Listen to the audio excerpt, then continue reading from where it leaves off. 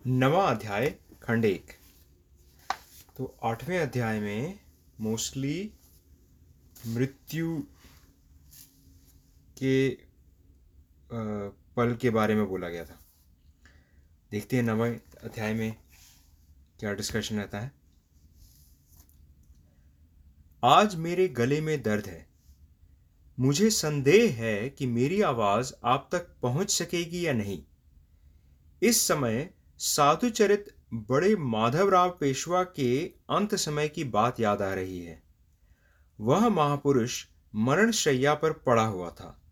कफ बहुत बढ़ गया था। कफ का अतिसार में पर्यवसान किया जा सकता है। अतः माधवराव ने वैद्य से कहा, कोई ऐसी तजवीज कीजिए जिससे मेरा कफ हट जाए और उसकी जगह अतिसार हो जाए। इससे मुंह खुल जाएगा व मैं राम नाम ले सकूंगा। मैं भी आज परमेश्वर से प्रार्थना कर रहा था। भगवान ने कहा, जैसा गला हो वैसा ही बोलता रहे। मैं जो यहाँ गीता सुना रहा हूँ वह किसी को उपदेश देने के लिए नहीं।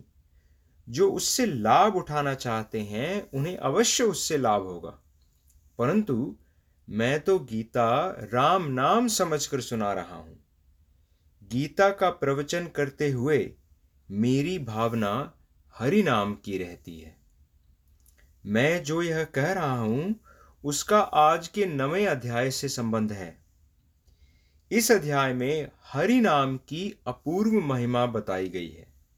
यह अध्याय गीता के मध्य भाग में खड़ा है। सारे महाभारत के मध्य में गीता व गीता के मध्य में यह 9वां अध्याय है।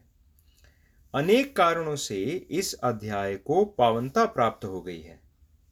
कहते हैं कि ज्ञानदेव ने जब अंतिम समाधि ली तो उन्होंने इस अध्याय का जप करते हुए प्राण छोड़ा था। इस अध्याय के स्मरण मात्र से मेरी आंखें छलछलाने लगती हैं व दिल भर आता है। व्यासदेव का यह कितना बड़ा उपकार है। केवल भारतवर्ष पर ही नहीं, सारी मनुष्य जाति पर उनका यह उपकार है। जो अपूर्व बात भगवान ने अर्जुन को बताई वह शब्दों द्वारा प्रकट करने योग्य न थी, परंतु दया भाव से प्रेरण होकर व्यास जी ने इसे संस्कृत भाषा द्वारा प्रकट किया। गुप्त वस्तु को वाणी का रूप दिया। इस अध्याय के शुरू में ही भगवान कहते हैं, राज विद्या महागुह्य उत्तमोत्तम पावन। वह जो राज विद्या है, यह जो अपूर्व वस्तु है, वह प्रत्यक्ष अनुभव करने की है। भगवान उसे प्रत्यक्षावगम कहते हैं। शब्दों में न समाने वाली परंतु प्रत्यक्ष अनुभव की कसौटी पर कसी हुई यह बात इस अध्याय में बताई गई है। इससे यह बहुत मधुर हो गया है। तुलसीदास जी ने कहा है, को जाने को जय हे जमपुर को सुरपुर पर धाम को, तुलसी ही बहुत भलो लागत जग जीवन राम गुलाम को।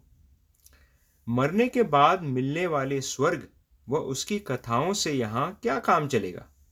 कौन कह सकता है कि स्वर्ग में कौन जाता है व यमपुर को कौन जाता है।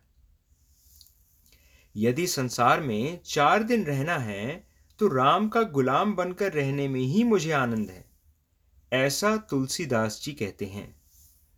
राम का गुलाम होकर रहने का मजा इस अध्याय में है। प्रत्यक्ष इसी देह में इन्हीं आंखों से अनुभूत होने वाला फल, जीते जी अनुभव की जाने वाली बातें इस अध्याय में बताई गई हैं। जब गुड़ खाते हैं तो उसकी मिठास प्रत्यक्ष मालूम होती है। उसी तरह राम का गुलाम होकर रहने का मजा यहाँ है। ऐसी इस मृत्युलोक के जीवन का मजा प्रत्यक्ष दिखाने वाली राजविद्या इस अध्याय में कही गई है। वह वैसे गूढ़ है, परंतु भगवान उस सबके लिए सुलभ व खोल कर रख रहे हैं। आगे खंड 2 पढ़ेंगे, पर बहुत ही जिज्ञासा हो रही है मुझे, क्योंकि भाई आइडिया अच्छा है कि भाई ये नहीं कि भाई मरने के बाद स्वर्ग मिलेगा, पर अभी प्रत्यक्ष अनुभव करने की बात बताई जा रही है।